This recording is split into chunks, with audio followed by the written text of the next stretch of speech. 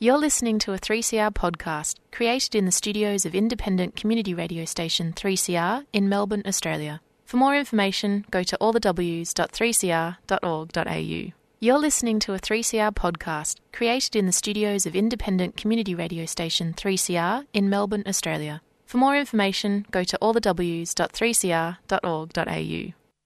And a very warm welcome back to Solidarity Breakfast. A left response to the major developments in capitalism. What they trade in is not wheat.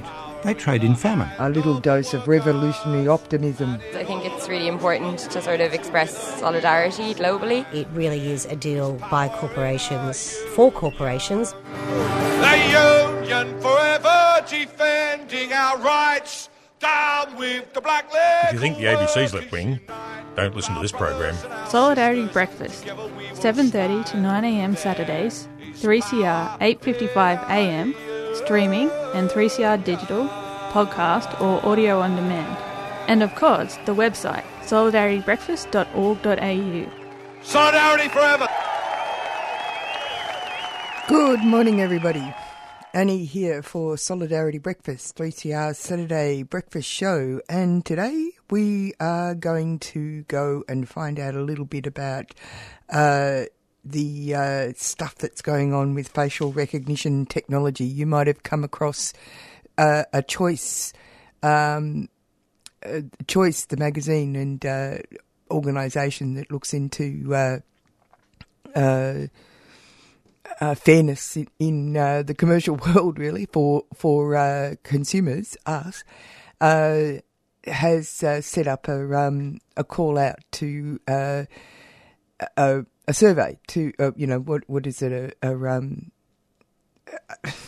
they want people to sign a petition in regards to the use of facial recognition technology that was mooted by Kmart, Bunnings and Goodfellows, alerting people to the fact that this is in fact what they were doing. And it leads to a whole discussion about infringement of rights and consent and the rest of it.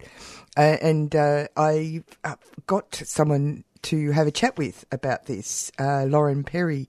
She's from UTS, that's the University of Technology in Sydney, and they've just done a report. She and Professor Nicholas Davis and Professor Edward Santo, who used to be a Human Rights Commissioner, they've just put out a facial recognition technology report and with heavily discussing the notion of a model law approach to this, that it needs legislation, they say. A regulatory failure has left our community vulnerable to its more harmful uses. This is facial recognition, ranging from constant surveillance to discrimination and even unlawful arrest. And of course, within the context of demonstration and police militarisation, this becomes more and more an issue to be discussed. Anyway, I caught up with Lauren and she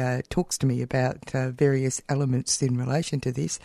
After that, we're going to go up to Brisbane and we're going to hear a little bit about what's been going on with the disruption of Land Forces Weapons Expo, some of the activists that are involved up there and some of the reasons for why they're there and why it's an important issue to have people defending peace, as it were. This is the week that follows, and then we're going to have a chat with director Sue Thompson, who's got this fantastic film out called Undercover, which investigates and talks with people who are in the situation of not homelessness, but having experienced homelessness and the issue of the chronic rise of older women being left without anywhere to live as they grow older. That's a film that's going to come out on the 6th of October, and it's got a whole lot of stuff to.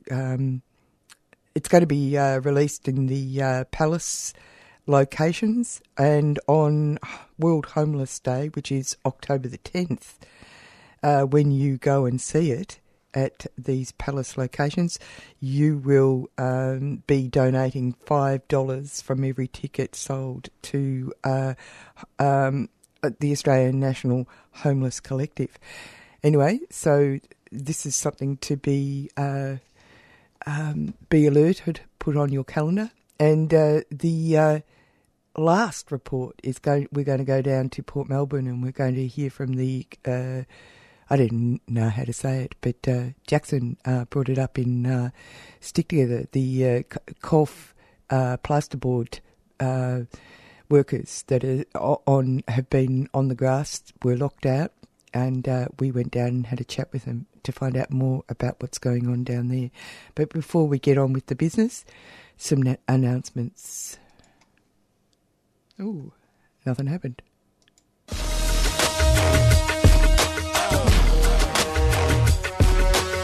From the 1st to the 7th of October in Meanjin, Brisbane, the Disrupt Land Forces Festival of Resistance will be held to disrupt and interrupt the efforts of the military-industrial complex who generate conflict as the byproduct of profit. Disrupt Land Forces is a decentralised, intersectional, direct action campaign taking place over 7 days through creative and collaborative action in resistance to Land Forces, the largest land-based weapons expo in the Southern Hemisphere.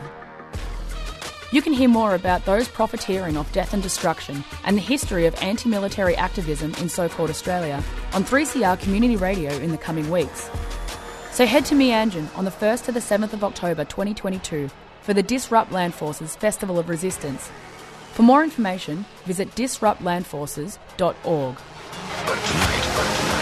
A 3CR supporter. On this small planet, we're going to rock civilization.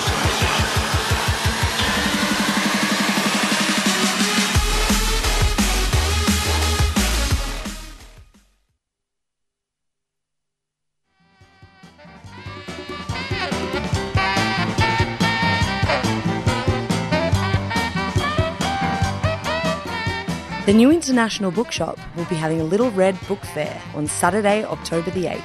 Come and grab journal bundles, $3 second-hand books, 10% off new books, and mass discounts on books by the radical independent publisher Interventions. Join us in the basement of 54 Victoria Street, Carlton, on Saturday, October the 8th from 9am to 5pm. New International Bookshop is a 3CR supporter.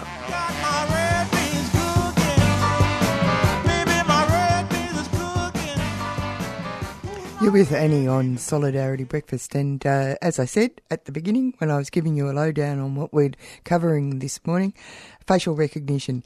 Now, it was really quite mind-blowing to realise that Kmart, Bunnings and Goodfellows were scanning all the people coming into their shop without, people being given the okay about such things.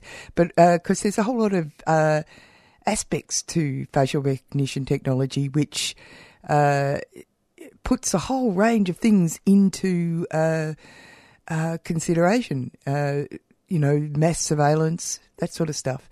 And it might lead to efficiencies, which is great for some people, but on the other hand, what are the things that are at stake? So I got to speak to Lauren Perry.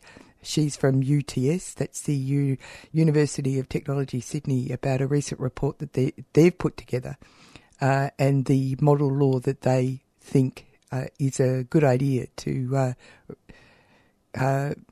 curtail any of the less than savoury aspects of the use of facial recognition technology. So here she is. There was a very interesting thing that was a campaign that's been put forward by Choice around the announcement that Bunnings, Kmart and Goodfellows wants to use facial recognition technology. That brings up a whole range of issues, doesn't it? This whole concept of privacy and other kind of freedoms that people might find quite challenging.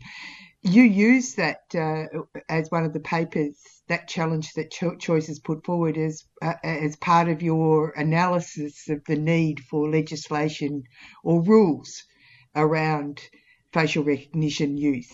Can you talk to us about that kind of everyday situation that would confront Australian citizens?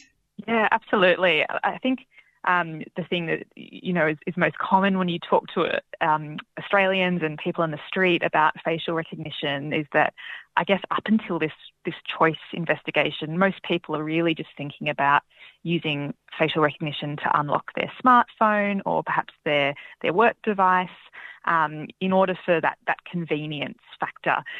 A lot of people up until this investigation didn't realise just how many other businesses or shopping centres or even law enforcement are using facial recognition in other ways, from a security perspective, and those sorts of things that raise really significant concerns for privacy, particularly in the absence of any legal protections, specifically in Australia, around facial recognition technology.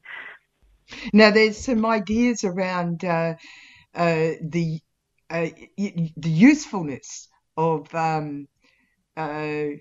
facial recognition. Can you talk to us about why it's considered to be useful?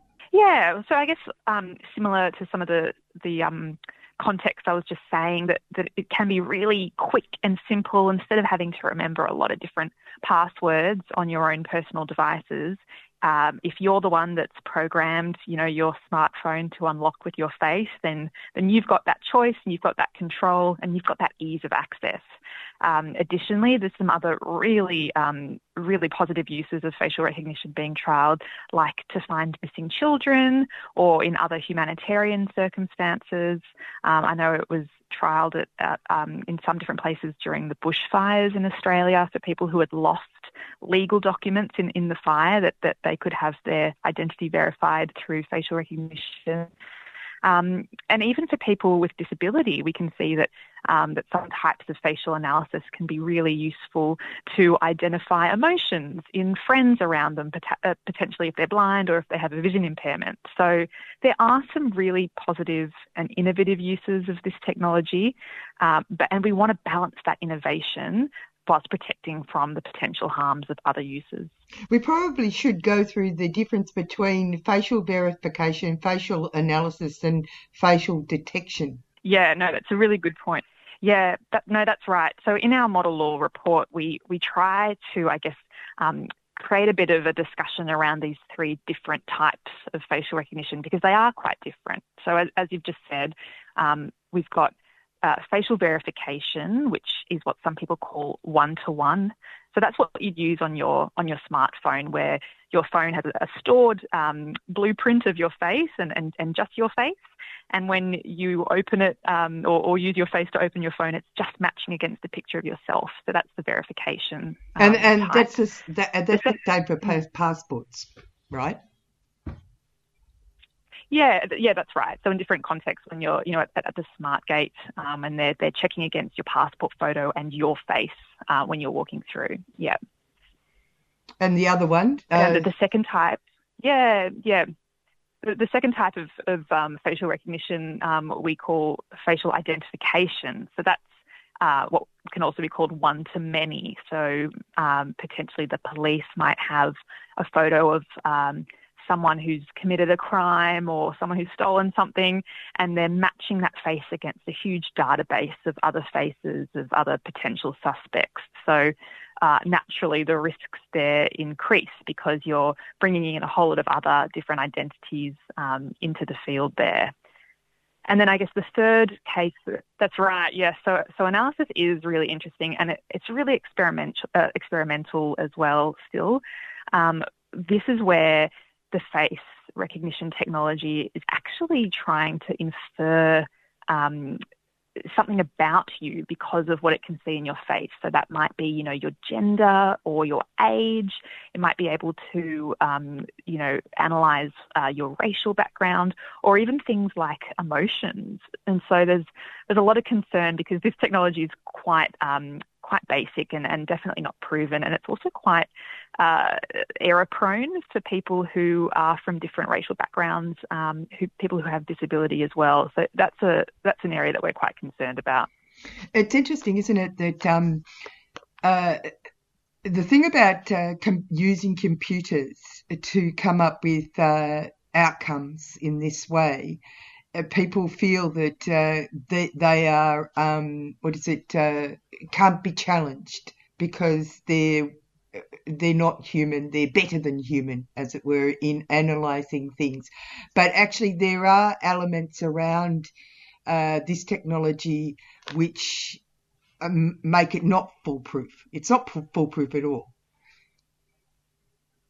Yeah, that's right, Annie. So what you were kind of describing there is a term some people use, technology deference, where people go, oh, but it's a computer, it's an algorithm that's making this, this analysis or this decision, and therefore it has to be right. But as we know, when you stop to think about it, well, actually, all computer programs and algorithms and facial recognition systems are developed by humans, and humans are fallible as well, and systems improve and develop over time, but they're definitely not always accurate.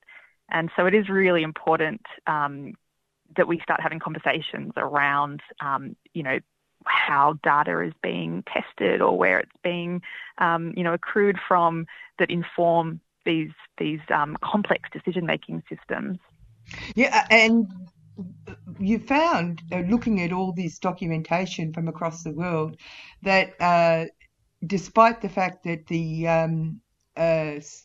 algorithms and the software are increasingly becoming more sophisticated, they still have particular problems with women, people of colour, and people with disability. That's fascinating, isn't it? Because that correlates with people who often are discriminated in our society. Yeah, I know. It's a really sad truth, actually, that some of these technologies, such as facial recognition, are often used in contexts where they're being used on people who are already vulnerable, already discriminated against, and when the technology is less accurate for those individuals, that's when you've got a whole list of potential human rights risks. So just by way of example, there was a case a couple of years ago in Detroit in the US where police were using facial recognition to try and identify a criminal suspect, and the technology actually identified the wrong individual, and he was an African-American man, with black skin, and we know that these cohorts of individuals are often much more, policed and patrolled anyway, and so that actually led to a false arrest of an individual. This is just an aside. I used to teach a lot of people from different backgrounds, from South America right across Pakistan and a whole range. And I found that I had a special gift. I could actually identify the people in my classes. And but one of the things that was odd to me was that I had a confusion about two people, and because they had such similar faces. One of them was from Pakistan and one was from Chile, which I thought it taught me a lesson that around, and that's why I found the facial recognition thing very interesting, because I wondered if computers have the same problem. That is really interesting, and yes, I mean, I guess what we've found that up until this point, these technologies have traditionally been, I guess the ones that are being used in Australia and Europe and the States have been developed by predominantly white individuals, and often, white men working in Silicon Valley or other kind of tech hubs around the world. And the data that the technology is being trained on is not representative of the whole world, and doesn't take into account that diversity and those nuances between humans. And I think that also kind of speaks to the nature of the facial recognition technology as well, is that the human face is so special for a number of different reasons. It's not only your unique kind of biometric identifier that you can't change very easily, unlike a password, but it's also how we relate human to human, and how we, understand how we're feeling and those sorts of things. So there's a whole range of different issues all caught up in the facial recognition conversation. Let's have a look at the model law that you're talking about, and around the issues that you believe you need to contend with in order to have some fairness in this. Yeah, so coming to the model law, exactly, we've tried to come up with a framework that can mean that Australia would be able to benefit from the good uses of the technology, and also protect Australians from those negative risks. And the way that we've done that is through a risk assessment process, which ultimately would determine, whether each different use is base or elevated or high risk, and then from that there'd be different sorts of legal requirements that stem from that. Which is very similar to an OH&S risk analysis arrangement. Yeah, that's right. There's a number of different areas where, in regulation or other kind of policies where the risk-based approach is what we're quite used to, because, it's a bit more nuanced than putting blanket bans on particular uses. It means that we can actually start having a bit more of a sophisticated conversation about all these different types of the technology. Well, I actually wrote down something from your report, but risk-based approaches to regulation can help manage uncertainty across systems as a whole rather than dealing with individual cases of harm after they have occurred. Absolutely. That's actually it's a really good point that you've pulled out there. And that was really what, I guess, drove us to come up with this approach, is that we, and as has already been, the case around the world, is that we're already seeing harms come from the use of facial recognition technology. And as this technology is becoming more and more ubiquitous and more rolled out around Australia and around other parts of the world, we don't want to get to a point where all of these harms are occurring and we're responding to them after they've happened. So by mitigating the risks and taking that sort of approach, we're making sure that we can stop those harms before they're occurring. You have an example in the report around the notion that some software that's been developed in, laboratory conditions, as it were, even they will come up with, say, 0.01% error. And and if in the real world that is amplified, so the example you give, if they're going through the airport in Sydney and they make that kind of a level of error, say 1 million people go through there, and that would equal 10,000 people with a significant error involved. So there are things that need to be dealt with, even if it is an efficiency tool. Your analysis is a risk-based approach tied to international human rights law. So can you talk to that? Yeah, so when we were doing our research for putting together this law, we'd spent a lot of time early on looking at what was, perhaps had been tried in other parts of the world around facial recognition.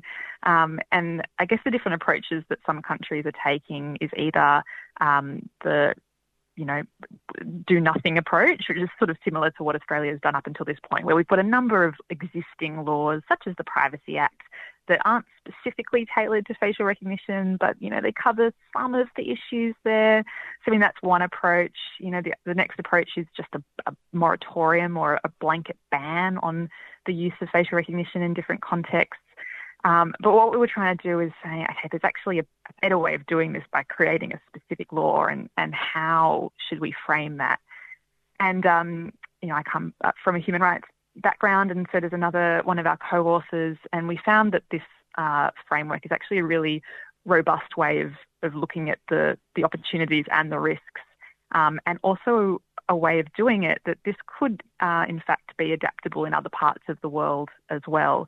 And so we were, throughout our consultation process, we've involved a number of different international voices, and the language of human rights and international human rights law is something that is recognised globally. And so in terms of having a law that could be applied to different jurisdictions, it's been a good way forward.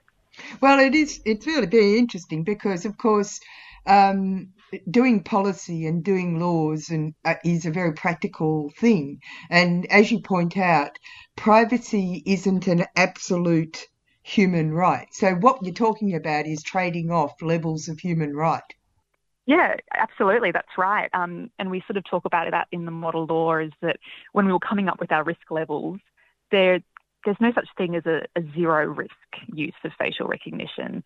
We call the bottom, the least risky version as a base level risk, because, as you say, there's always going to be a trade-off, usually with privacy, when you're using facial recognition. So there should always be some base level protections that are embedded in any kind of system, even if the facial recognition is, is fairly low risk.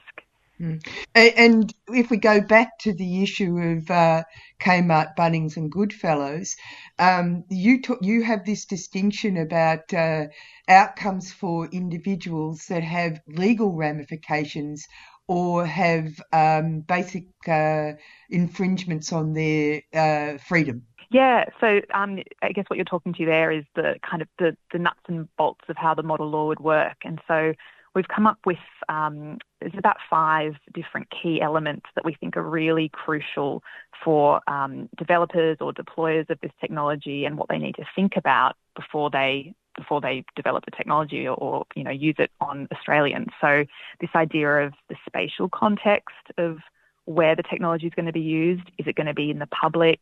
Is it for personal use? The type of facial recognition. So there's 3 different types of what we were talking about before, where facial verification is lower risk, definitely lower risk than identification or facial analysis. And we've also got to take into account things like the performance of the technology. And again, like you were just saying, whether or not there's an actual decision, and particularly a legal or a similarly significant decision being made about an individual. And also consent. You talk a lot about open and clear consent from the people that it's being done to.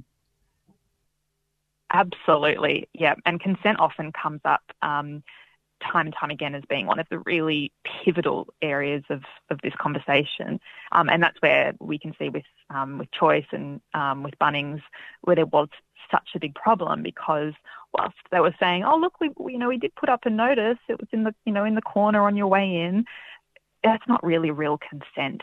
Just being able to notify someone without a guarantee that they've actually read that information and been able to make an informed decision about whether or not they want to engage with that technology, that's not real consent. So we've had a lot of conversations in our consultation around the idea of giving really free and informed consent. And if you don't want to consent to using that technology, then you shouldn't be, discriminated against or have any kind of a detriment. You should still be able to access goods and services in other ways if you don't want to engage with the facial recognition.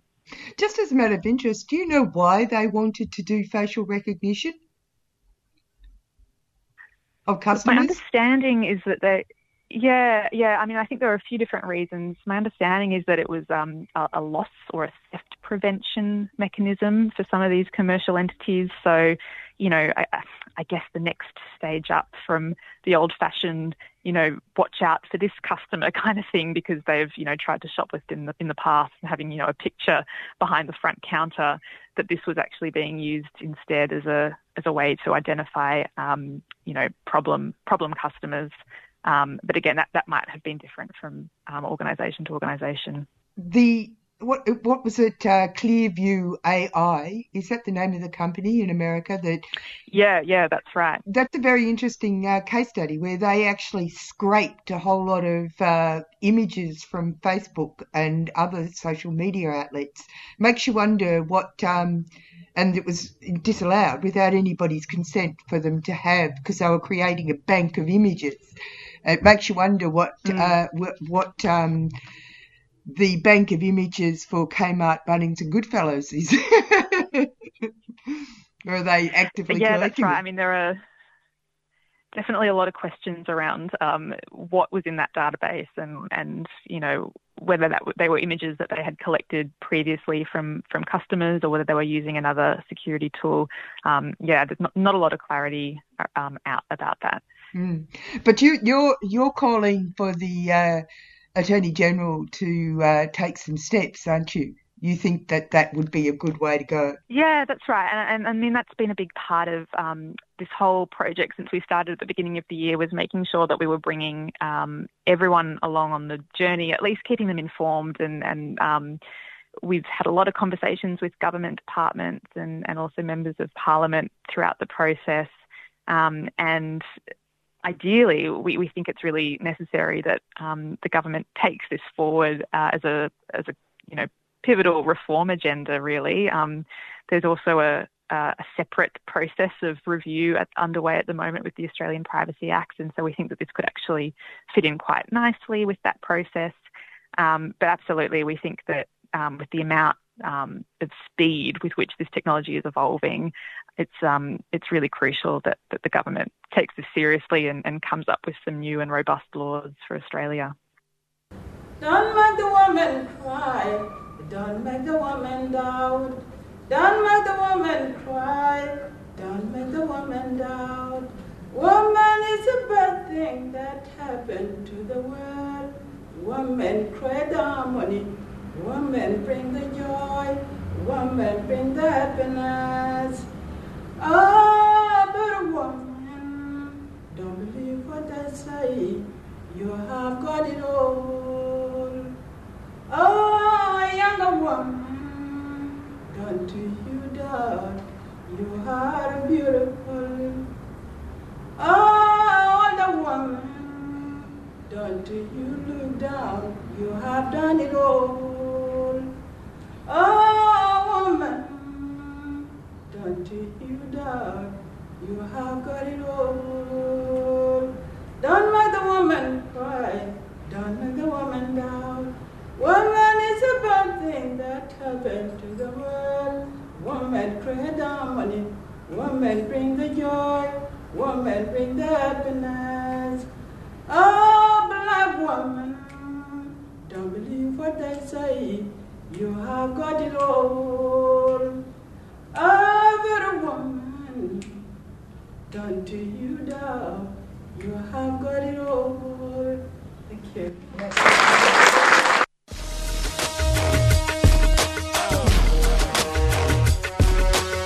From the 1st to the 7th of October in Meanjin, Brisbane, the Disrupt Land Forces Festival of Resistance will be held to disrupt and interrupt the efforts of the military-industrial complex who generate conflict as the byproduct of profit. Disrupt Land Forces is a decentralised, intersectional, direct action campaign taking place over 7 days through creative and collaborative action in resistance to Land Forces, the largest land-based weapons expo in the Southern Hemisphere. You can hear more about those profiteering off death and destruction and the history of anti-military activism in so-called Australia on 3CR Community Radio in the coming weeks. So head to Meanjin on the 1st to the 7th of October 2022 for the Disrupt Land Forces Festival of Resistance. For more information, visit disruptlandforces.org. A 3CR supporter. On the small planet, we're going to rock civilization.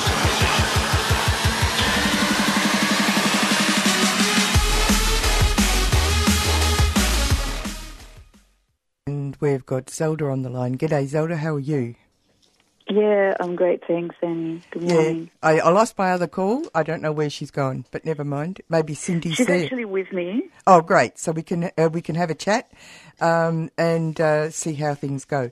Now, you're up there in Meanjin, Brisbane. The Disrupt the Land Forces Festival of Resistance has started, and this is in running alongside the event, the 4th to the 6th Land Forces largest weapons expo in the Southern Hemisphere. Can you tell us about the festival first up? Absolutely. So we launched last night with a beautiful Solidarity Fire event. So we had a number of... sorry, someone's just calling my other phone. We had a number of First Nations speakers around the fire at the Aboriginal Solidarity Embassy in Musgrave Park in Meanjin. And we also had on Zoom a number of activist friends in West Papua also lighting fires. So we Zoomed the fires together. We had our West Papuan fires up on a big screen, in front of us, and we heard their voices interacting with the elders' voices from this continent. And yes, some songs were shared, many messages of hope and solidarity and determination were shared. It was just a beautiful event. So that was our official launch, but then we had our unofficial launch a day earlier when two of our young people managed to jump onto an autonomous killing machine, a sort of mini tank, driverless tank, that they can send out into the field to attack soft targets, which is code for humans. And these two young women managed to scramble on top of it despite a huge police presence and do a live stream from on top of that killer drone. It's extraordinary, isn't it? Because this expo, as they like to call it, includes people like Boeing, Thales, Rheinmetall, NIOA and Lockheed Martin and Albert. These people are actually, these businesses are actually not just weapons manufacturers, but perpetuators of conflict. That's right, absolutely. It's in their interest for there to be armed conflict. It's the foundation of their business. So it's all about the profits. And without armed conflict and preparation for armed conflict, there's no profit. So they're absolutely in there agitating for more expenditure on weapons, so-called national security, which nuclear weapons never made me feel particularly secure. Just to give one example, it's never about defence. We like to think of it as attack spending. It's the attack industry. It's the Ministry of Attack, because that's what these weapons are for. They're to tear human bodies apart and devastate ecosystems. It might be interesting for people to have in mind that the Morrison government promised the defence sector an additional $270 billion, and that the Albanese government made a pre-election pledge to match that spending. That's an enormous amount of investment in this industry. Yeah, it's $30 billion a year, so it works out to about $100 million a day, and that's not money that's going to our military or police forces. That's money that's going directly into the hands of private weapons corporations. So it's a gift of our money to weapons corporations to make weapons that they will sell back to us to be used against us. And so it's the most heinous sort of misuse of public funds you can imagine. And of course, Cindy Malakabori, who's there beside you, she's come from the West Papuan Highlands with her mother to raise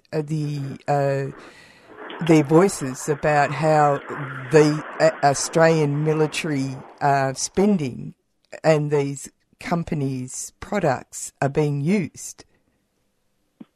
That's right. So Cindy Makabori is here with me, and I'll pass you to her in just a moment. But just to affirm that all of the companies that you mentioned, the Thales, Rheinmetall, Boeing, Albert, Lockheed Martin, they are all selling weapons to Indonesia, and those weapons end up in West Papua, where they drive dispossession and extraction and, of course, tear human bodies apart. So I'm going to pass you to Cindy. Thank you. Okay. Here you go, Cindy. Hi, good morning. Good morning, Cindy. Cindy, thanks for coming on to Solidarity Breakfast. It's a big journey that you've made from West Papua to come to Meanjin. Can you tell us about why it was so important for you to come? So actually I currently live and reside in Naarm, Melbourne. So I made the travel from Naarm, actually. I've been living here in so-called Australia with my mum, who's a human rights activist. So that was back in 2006 when we arrived in Australia. So, not so much a big journey for me, but Yeah. Yeah, but an important thing to be there to represent the people from West Papua.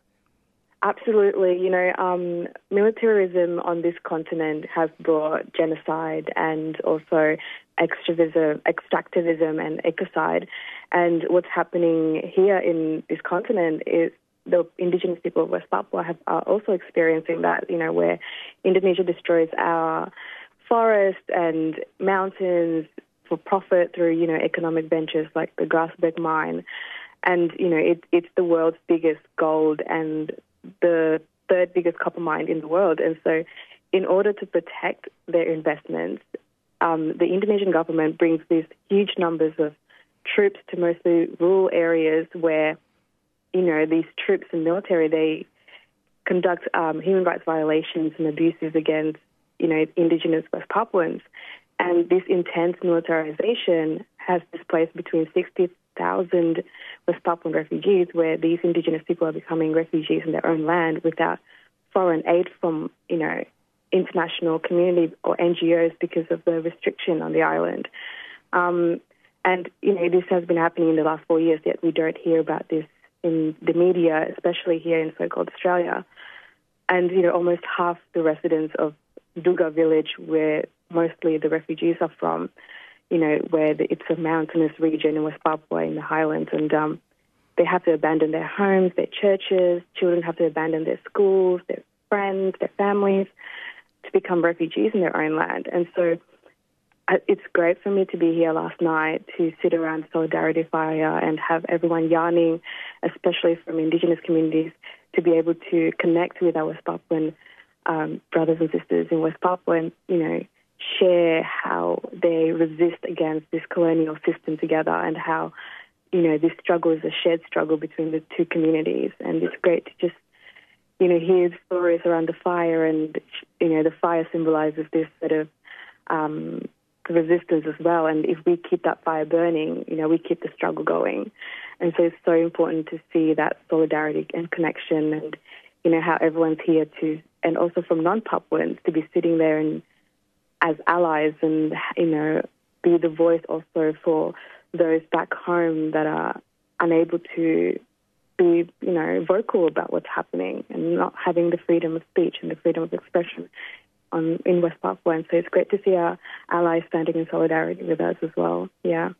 It's extraordinary, isn't it? Because, you know, having an expo, which is, you know, nicey, big, glamorous sort of affair, tied to the outrageous destruction and dispossession and murder of people, which is basically what the parallel demonstration that you're part of is making clear to people.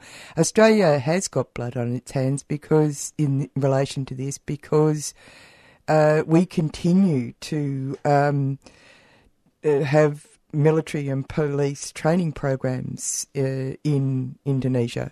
So therefore we're putting the bullet in the gun, really, aren't we?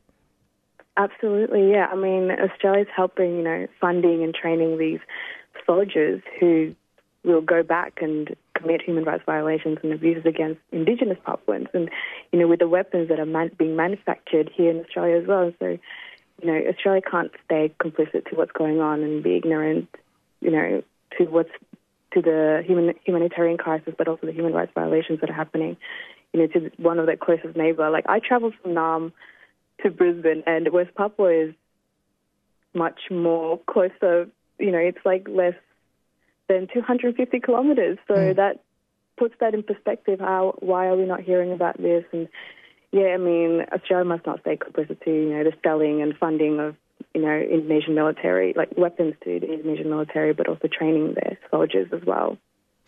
Can I speak to Zelda again? Absolutely. Thank you for talking to me. Hey. Yeah,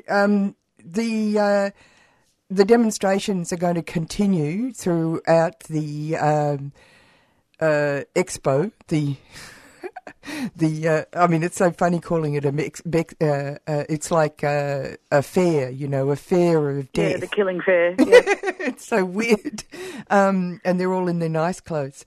pretending that it doesn't really mean death. But you guys are going to continue to raise the issue over the entire expo. So can you give us an idea of what's going to happen? Absolutely. So over the weekend, we're in training mode.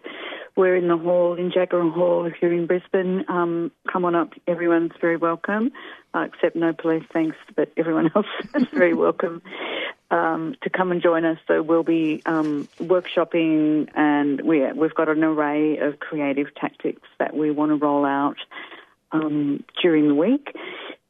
Monday, because it's the Queen's birthday holiday here in Queensland, in not the Queensland. So Monday we're having an Eat the Rich banquet to celebrate the death of Her Royal Travesty. And then we'll be doing a procession down to Land Forces while they're all bumping in all their wares, all their tech. They like to call it innovation and cutting edge. You know, I like to remember that the edge that they're cutting is our skin. That's the edge that they're cutting with their technology. Then Tuesday, when the expo actually opens, we'll be holding a large public rally. We've got some awesome speakers lined up for the rally. And from Tuesday through till when the last arms dealer has left, we'll maintain a presence outside and around the hall. And we'll be looking to get in their way as much as we can.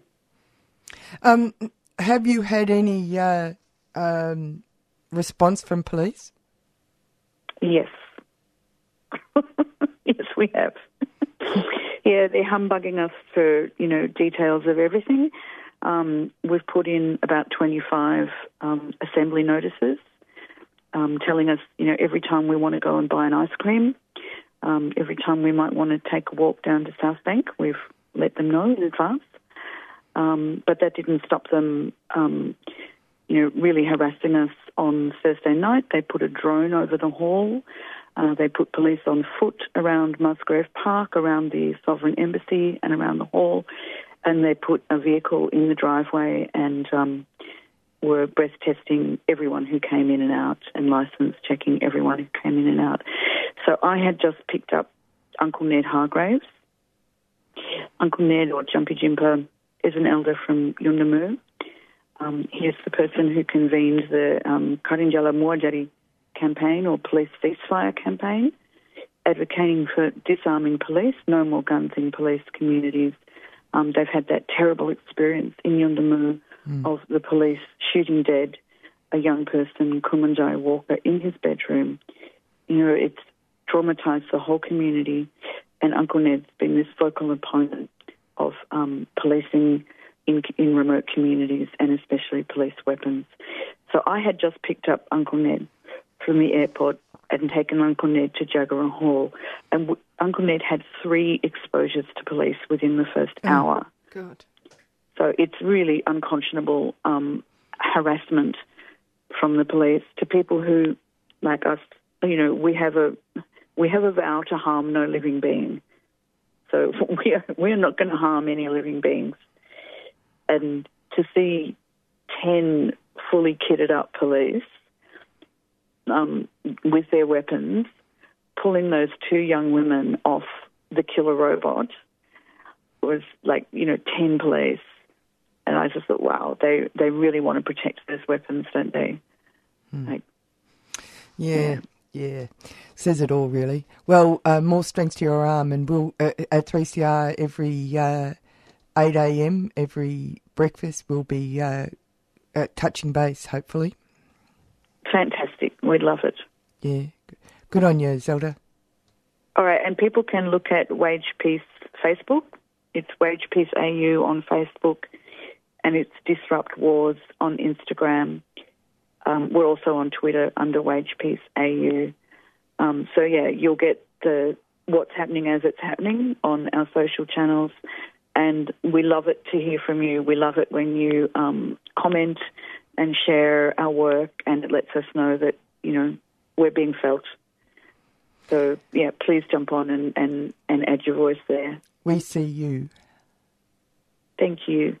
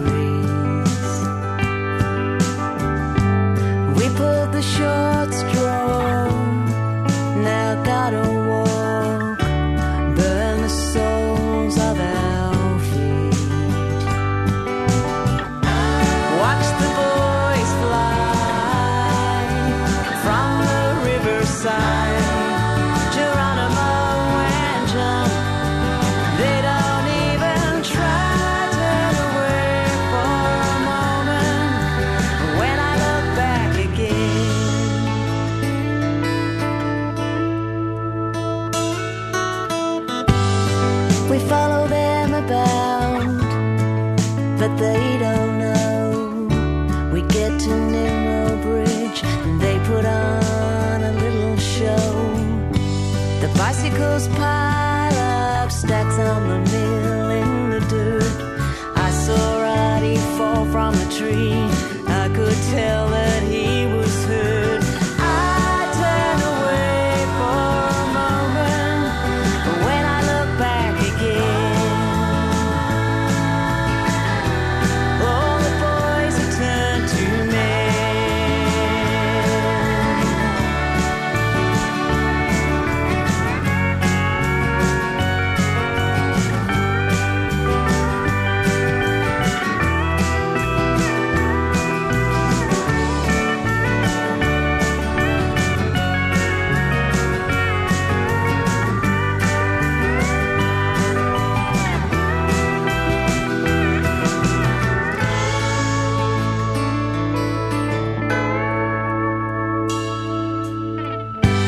They built a peace sign on Reform Hill.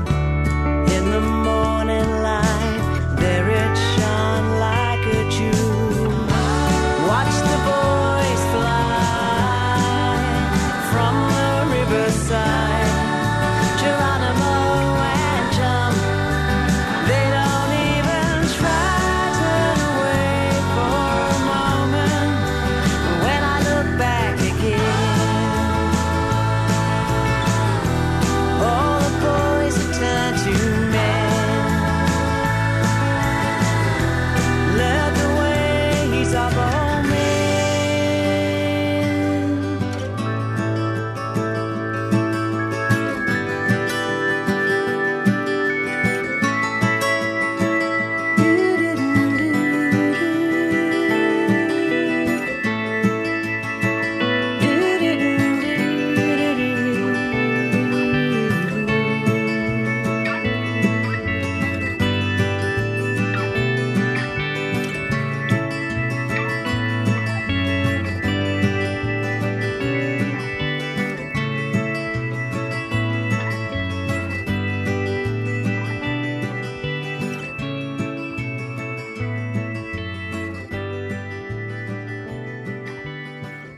Hi, I'm Ahmed from Fitzroy Primary School, and you're listening to Community Radio on 3CR.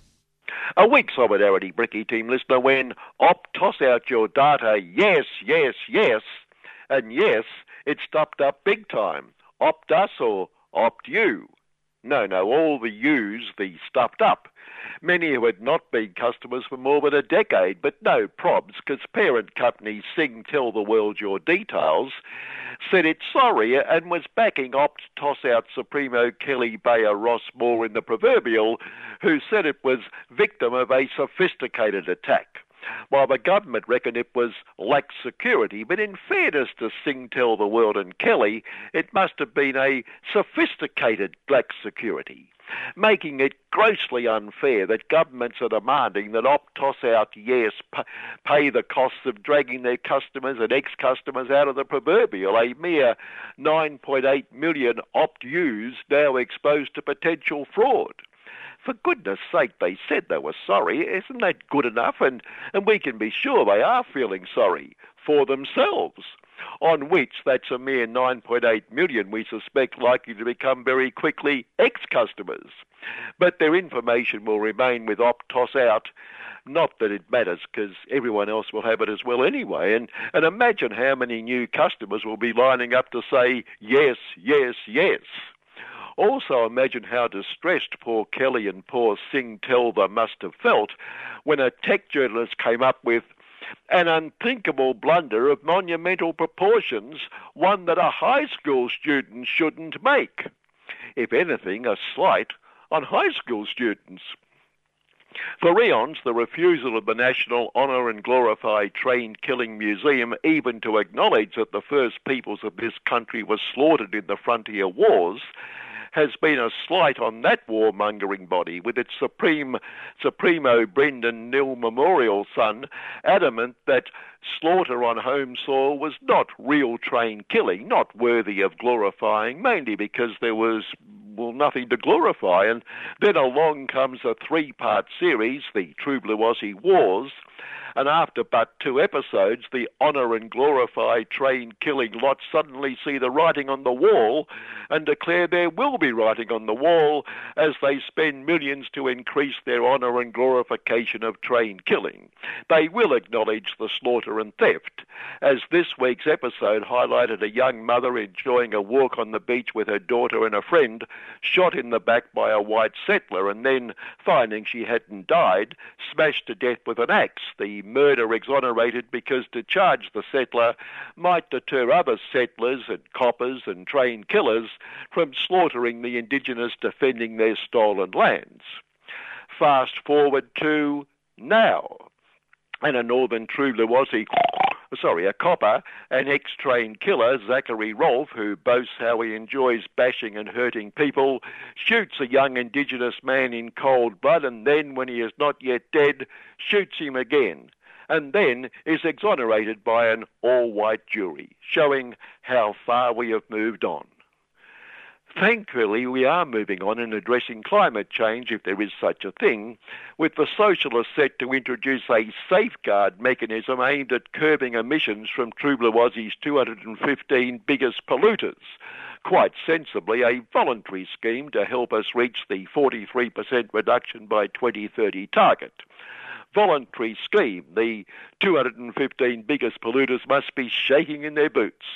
Well, they're Swiss leather shoes, but there is one problem. Cutting polluting, albeit only a little bit, will cost money. And the big polluters, led by Wood Profit Side Energy, have come up with a logical solution. The public purse should finance the costs of not polluting, because it's not like the big polluters have made fortunes creating the problem they're now being asked voluntarily to do a little bit about. See, cutting pollution will give overseas rivals an unfair advantage. Forget the minor fact that many of the overseas rivals are the same companies, and good news, we can all rest a little easier now. The Minister for 43% Less Pollution, Chris Bowen to Capital, has bowed to Capital and announced trade-exposed industrial firms may be offered taxpayer-funded financial support. Phew! Oh, and no need to mention, but the big polluters all say they want nothing more than to reduce their big pollution. But it's most unreasonable if we also have to pay for it, highlighting the win-win social benefits of corporate welfare and exposing the waste in squandering that money on dole bludgers, for instance. And thank goodness the socialists have not responded as quickly to calls for that retrograde welfare to be increased. Although more correctly, they did respond just as quickly, rejecting the proposal. Good to see an anti-corruption commission bill finally hitting Parliament, although disturbing that caring business class party Supremo and would-be big Supremo, Constable Peter Duffer, says it gets the right, like balance. That's a worry. Also worried, Pete's coalition sidekick, hayseed and cheap shit party Supremo David Little to be proud of, complaining that the socialists are obsessed with alleged pork barrelling by the coalition and quite properly denying there was any pork barrelling at all. As proven by the Auditor-General, who looked at one community development fund, although he was a bit critical, a slight suggestion there might have been a touch of pork barrelling, but the figures don't show that. Why coalition and marginal seats picked up as little as 137 million, while Socialist Party seats copped a massive whopping 34 million. Can't spot any imbalance there. 19.8% of the grants to the Socialists. What are they complaining about? It's almost 20%. David Little to be proud of is spot on. They're obsessed. So hard to see how the Auditor-General could suggest such a thing.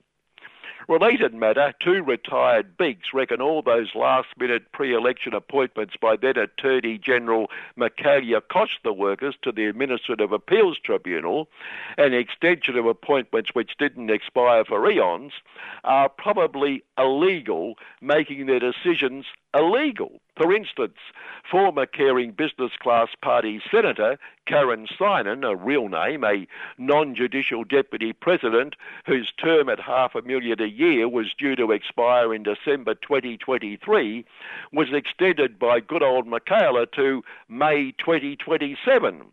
But poor independent Karen must have been so distressed at the publication of a picture showing her home, her very, very expensive-looking home, most definitely not in a working-class suburb, as someone had placed a huge, huge Josh Friedem Icebergs election poster on her front fence, just to prove her independence, which obviously inspired Michaela. An ANU survey showed that political right-wingers are least likely to receive their third or fourth booster COVID vaccine. So that's promising. Also promising, our Minister for going overseas all the time and being a perfectly good little prefect, Penny Left-Wing's assertion that True Blue Aussie will fight to free Professor Sean Turnell, sentenced to 3 years imprisonment in Myanmar for the heinous crime of being in the wrong place at the wrong time, will not give up until he is released. Promising. Yes, promising, because obviously Penny Left-Wing will just as vigorously argue and relentlessly pursue the release of Julian Assange by His Most Gracious Majesty's home country and our father country, the US of the UN of the US of the world, facing imprisonment for ongoing incarceration for the heinous crime of exposing US of war crimes, trained killer crimes. Interesting that. Trained killer crimes in a war that was a war crime itself. War crime upon war crime. That's got to deserve 175 years in the slammer. But Penny will see justice is served. Rotting in his isolation cell, Julian must so appreciate the magnificent support he has and is receiving from the True Blue Aussie government, making it hard to believe why all these long-haired, commie, greedy, wooden working and iron lots are carrying on, trying to disrupt that gathering of responsible merchants of death in Brisbane, the Land Forces Weapons Expo, displaying the lethal simplicity with which their merchants of death products can facilitate train-killing crimes, war crimes, the very stuff of maintaining our security against that which can't be named. Unless you're Constable Duffer, of course, who knows we must invade that which he can name, evil, evil China. Guaranteed to be yet another great military success story. Despite the ACTU Secretary, Sally McManus, telling the National Press Club it had reached a deal with the Business Profits Council over simplifying the Better Off Overall test in return for a simplified system for wage increases, the usual suspect caring employer unions, the good unions, were distressed at the threat of strike action in multi-employer bargaining rules, expressed with his renowned articulate logic by our old mate and week that was regular, Innes will cost the workers of the True Blue Aussie Industry Profits Group.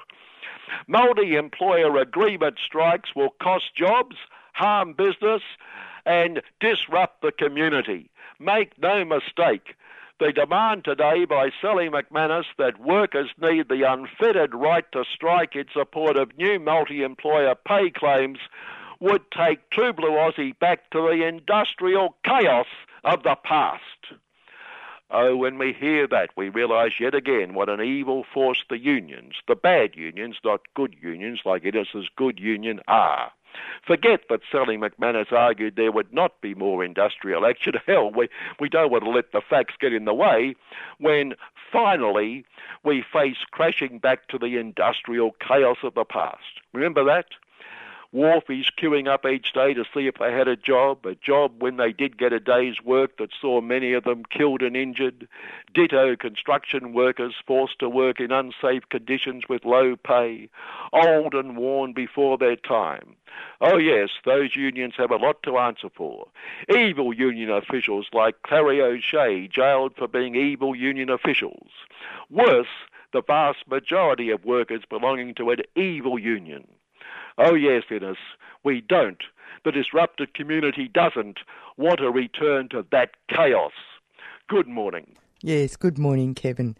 And we've got Sue Thompson on the line. G'day, Sue, how are you? I'm very well, thank you. And we're talking to you because of your film Undercover. Fantastic film, great piece of work to bring to people's attention the issue of increasing homelessness in older women. Yeah, thank you. You took an approach of delving into the lives of particular people, which is very compelling, I'll have to say. Oh, I'm absolutely delighted because sometimes when I speak to people, they don't actually watch the film, so it sounds like you actually watched it. That's pretty outrageous, isn't it? Well, you know, I don't know. You tell me. You're a journalist too. I think some people are incredibly busy and they watch the trailer, they read the notes that accompany the film, and then they talk to me and I kind of fill them in. But I can tell it's always interesting and delightful when someone has actually watched the film. Well, it was a great coup to get Margot Robbie to do the text and the narrative. Not only is she a good actor, but she's a good woman, quite clearly. Yeah, I mean, and what I really love about Margot's voice, it's funny, when I actually had to record her a couple of times, I had to say, no, you're saying that sounds really American. And she said, oh, my God, it's because I'm practicing my accent over here now, and I don't live in Australia full time. But I kind of like it has got a funny sort of intonation at times, but it gives it, what's the word of it? Like it gives it sort of a human, real tone. She doesn't do it like, it's not too formal. It's quite conversational, and I was blown out by that. And yeah, can you imagine how I felt? It spent 2 years sort of talking to her Australian agent, and initially when we reached out, we thought, there's no way Margot Robbie is going to narrate a little documentary from downtown Melbourne. And, she wanted to look at the past films that I'd done and my co-producer had done, and so we sent that. And then she wanted to read the treatment, and so we sent that. And then she wanted to look at the narration. And once she asked that, we thought, oh, my God, maybe she's going to do it. And so she read through, and she actually gave us notes. Then she said, yes, I'll do it. And then she said, I want to, change a couple of lines in your narration or, words. And we thought, wow, she really is reading this. And then, on the day, of course, I had all these new lines because I thought, oh, shit, I need her to say this. And she just did it. She was just so friendly and said, thank you for making this film. I didn't actually understand this, and I'm really shocked it's happening. And the fact that you're bringing attention to it, I'm really proud to put my name to it. Well, there you go. That's what I said. Good actor, good woman. And that's why this is a very fine film, because it's sort of a little bit reminiscent, and I keep forgetting the name of the film, the Academy Award-winning film about the Grey Nomad with Frances McDermott in it. In a way, because there is this gentle... It's called Nomad Land. Nomad Land, right. Nomad, as in you're a nomad. Yeah, nomad. And there's a certain ebb and flow in your film because it's dictated by the personalities of the women that you follow. Yeah, absolutely. Well, I mean, I suppose I didn't ever set out, when you're a documentary filmmaker, you don't set out to put words in people's mouths. You have an idea, or you understand that this issue is massive, and I wanted to expose that. But what I also decided to do, because I interviewed a whole lot of, politicians and experts and people working in business, and in the end I realised, I interviewed 17 women, and I think there's 10 in the film because I had to cut so many people. But I decided I don't care about what those experts are saying. These women all have very different stories, very different perspectives. They have a very similar lived experience. But the more of them that can share their story with us, the better, Yeah, I thought so too. I was really relieved. I thought, because it's hard not to follow this story, because at 3CR we do actually know about this issue of homelessness, exactly. right? Yeah. And you actually, you spent 2 years making this, and you obviously became friends with these people. Yeah, well, in all my films, I don't necessarily become friends with everyone, but I form a relationship and I share parts of my life, and I try and be as honest as possible about who I am and what I'm setting out to do. And, because I have to build trust. But with this film, I'm an older woman and I was making a film that really related to me in my life. I've worked in the arts since I was about, 17, 18. I have no superannuation. I've worked my whole life. I've raised kids. If it wasn't for having a stable relationship, I absolutely know I would be in a very similar situation. Yeah, it's extraordinary, isn't it? I really related to this because it could be me, I suppose. Yeah. Yeah, that's right. Yeah. The film is about older women in Australia basically having to find places to live because they are being left high and dry, effectively.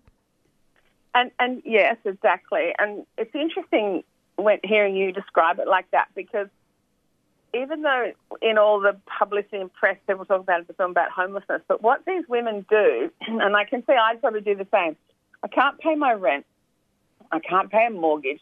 I've been staying with my children or friends for a while. Okay, I'm going to go on a little trip, so I'll drive to a caravan park in a nice part of Australia that I've always wanted to go to. And they basically become transient, don't they? And they move around quite a bit without actually saying, I'm homeless, until the point, like Susan, for example, who had undiagnosed bipolar, and she realised she actually had stayed in her flat for a month because she was too scared to leave. And a friend said to her, you've got to ring women's housing, for example. But, these women don't call themselves, they often avoid the word homeless because there's that stigma and shame attached to it. It's interesting, isn't it? Stigma and shame related to poverty. You know what I mean? Or social inability. Society's lack. That's basically Absolutely. it. Yeah. That's what this film shows you. We live in a very rich country, and there are people who are filthy rich, and the rest of us are sort of hanging in there. And then there's this group that we're just going to ignore. We're just going to say, oh, well, bad luck. You worked your whole life.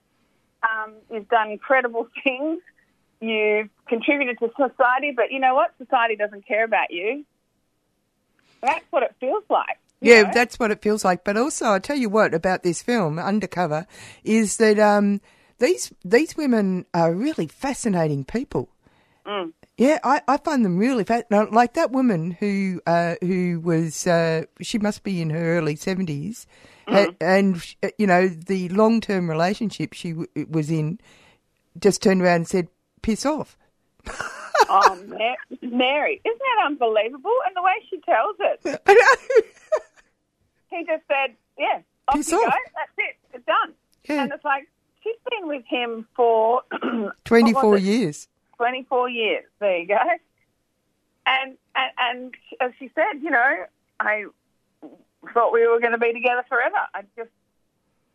Horrible, really horrible. Yeah, fascinating stuff. She's 84 years old. Oh, right, yeah, right. She's just tough. And her story too, the way you were able to encapsulate people's stories was amazing. This is a remarkable film, and I know we have to finish because I always go over time, Yeah, sorry. But no, it wasn't you. I would spend endless amounts of time talking to you about this film because it's so beautifully put together and crafted. It's not just the story, but it's actually the crafting and the characters of the people and what it actually divulges about their personal lives and also about putting a mirror up against Australian society. It's going to be released on the 6th of October, and it's going through the Palace Cinemas.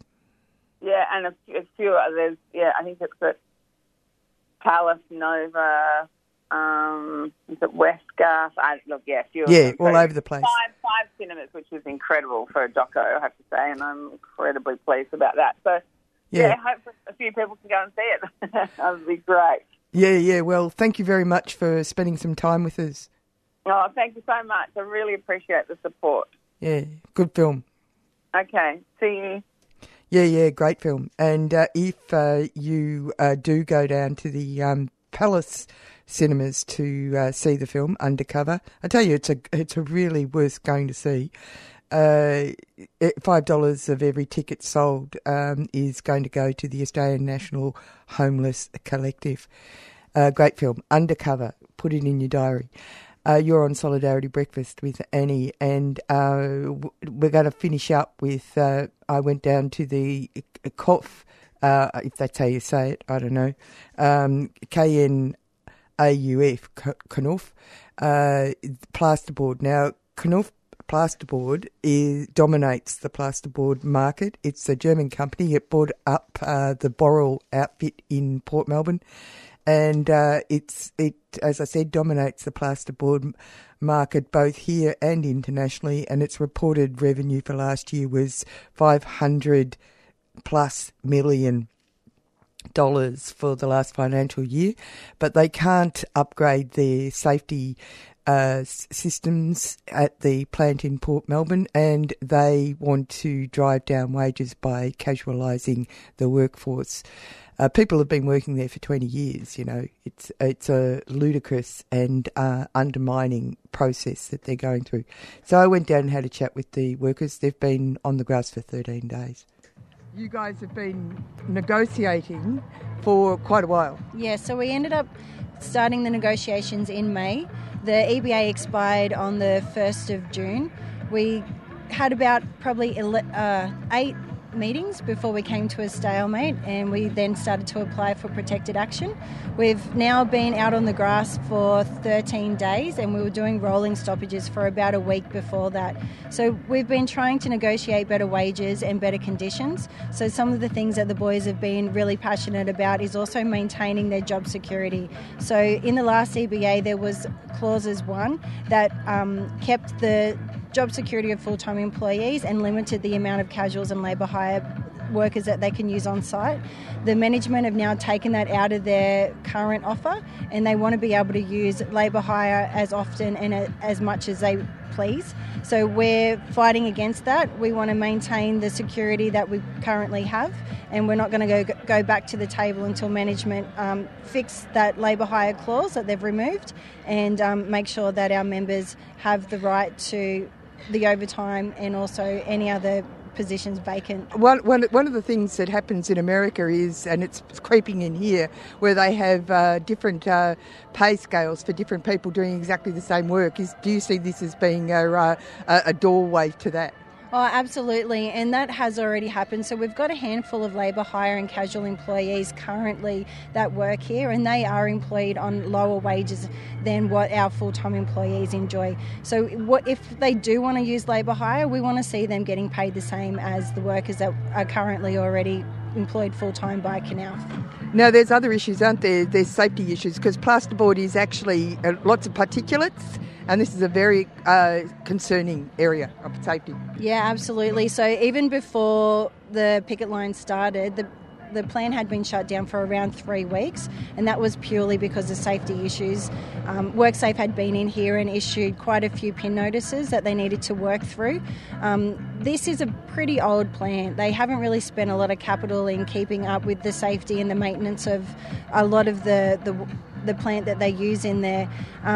So the mill itself is where they create the gypsum and to send through to the board plant.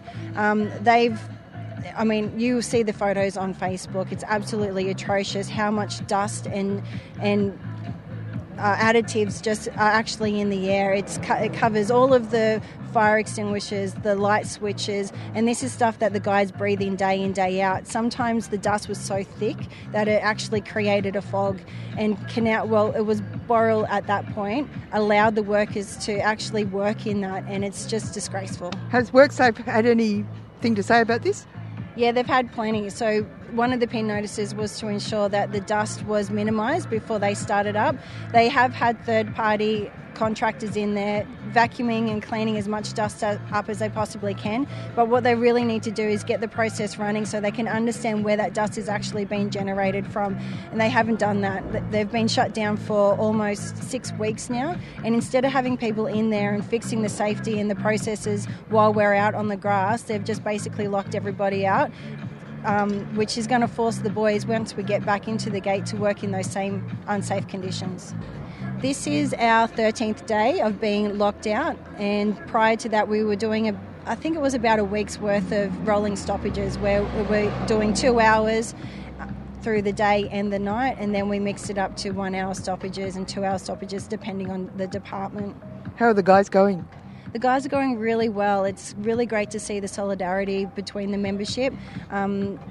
Every day we're turning up at 6 a.m, rain, hail or shine. Yeah, and it did rain the other day. Absolutely, yeah, this morning was horrendous. It's a great day today. So the spirits are really good. I think they see a lot of support from the community and from other businesses. We've had lots of wood donated to keep the fire going. We had a whole heap of fruit and veggie donated yesterday. We've also had other organisations come down and supply tea and coffee for us, and it's just been really great, the support that we've been shown just from the wider community and also the union movement.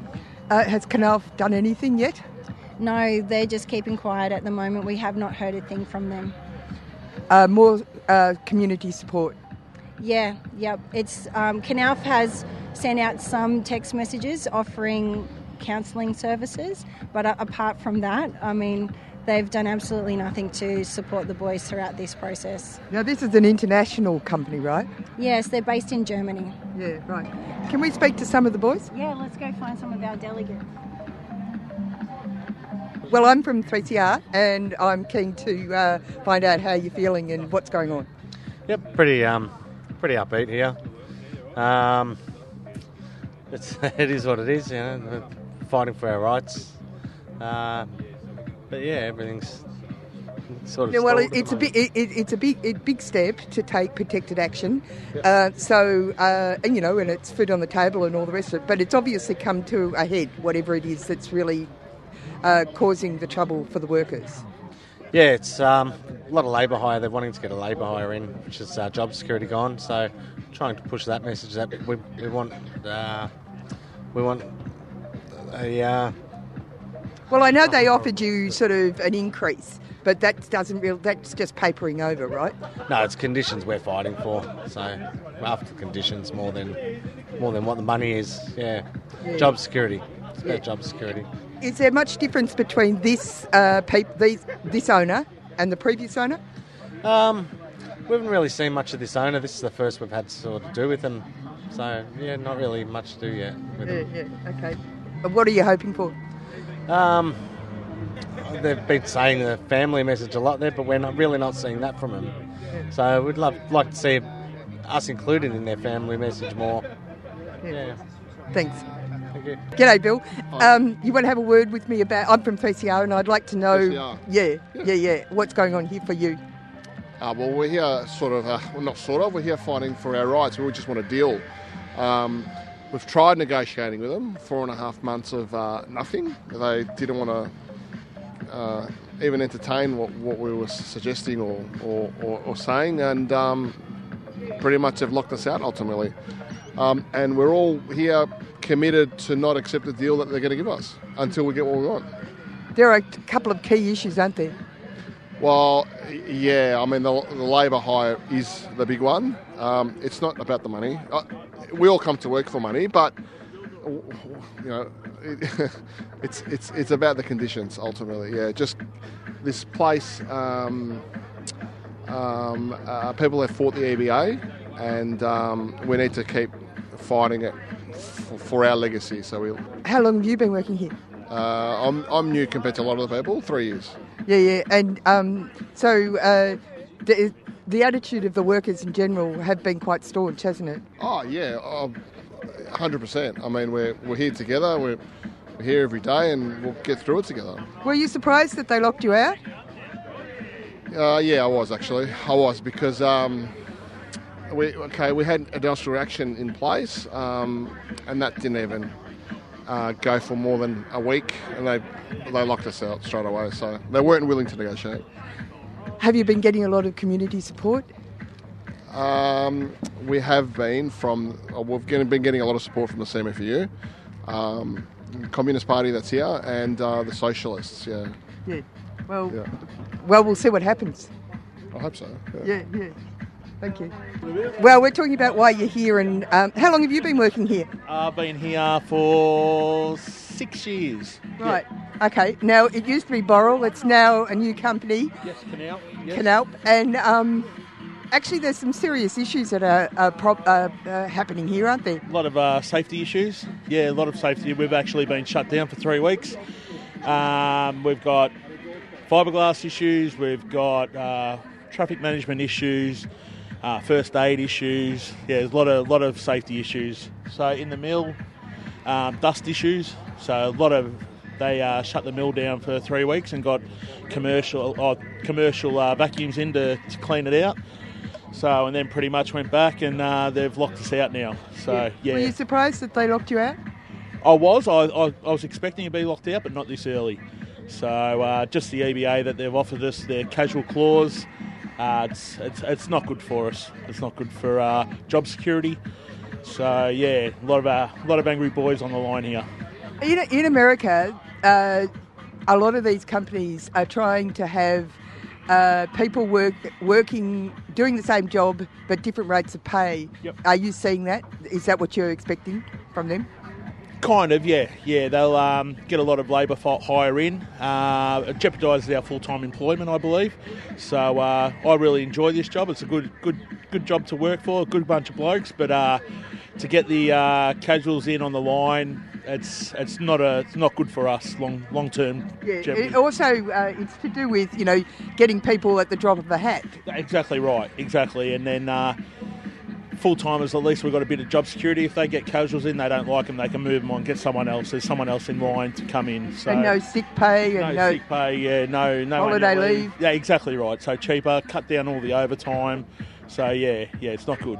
This is actually a really touchstone issue you guys are fighting for. It is. I believe if this casual clause was taken out, I don't think we'd be out on the grass. I think money is an issue, but the casual clause is the biggest issue, I believe, on the line at the moment. So, yeah. Bit of class warfare going on here. Absolutely.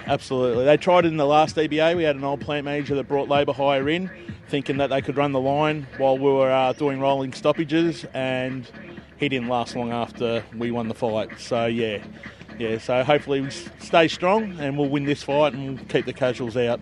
Now, there must be a fighting fund, is there? Do you want people to... Absolutely. I believe there is a fighting fund, so hopefully all the unions out there, they're getting some money for us, but we don't. Our opponent, CSR, was out just before Christmas last year and they had a fighting fund, so a lot of guys went over to their line and supported them, donated to them, and I know a few of their boys have come over here today and supporting us, so yeah, the fighting fund would be good. And people to come down and say hello to you. Absolutely. Drop by, say hello, get to know the boys. We had people drop fresh fruit off yesterday, so that was good. Union's always here. We've got the Socialist Party here. So it's really encouraging to see the community come out and support us. I'm from 3CR and I'm collecting some information about this lockout. Can you give me your impressions? My impressions is... all these boys here have all got mortgages, they've got a whole lot to do here, right? Well, we're asking for a little wee piece of the pie, like, look up there, 6%. That's all we want, and we want one little clause taken out of the EBA, and we'll all be back at work. So if this company can just come to the party, we're all laughing. Thanks. Nice. Yeah, and that's the end of the show. 47 Turner Street in Port Melbourne, 6 to 2 p.m. during the week. There is the picket, go along. And Canal, that's knauf/lockout/fund.raisley.com/. And I'll put that on the podcast listing. That's for the Fighting Fund. Coming up next is Asia Pacific Currents, and we'll go out with Kate Virgo, Sweet Kiss of Death.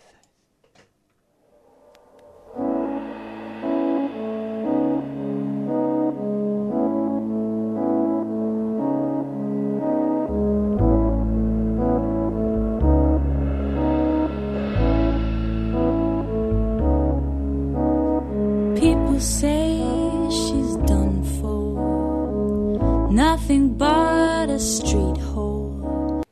You've been listening to a 3CR podcast produced in the studios of independent community radio station 3CR in Melbourne, Australia. For more information, go to allthews.3cr.org.au.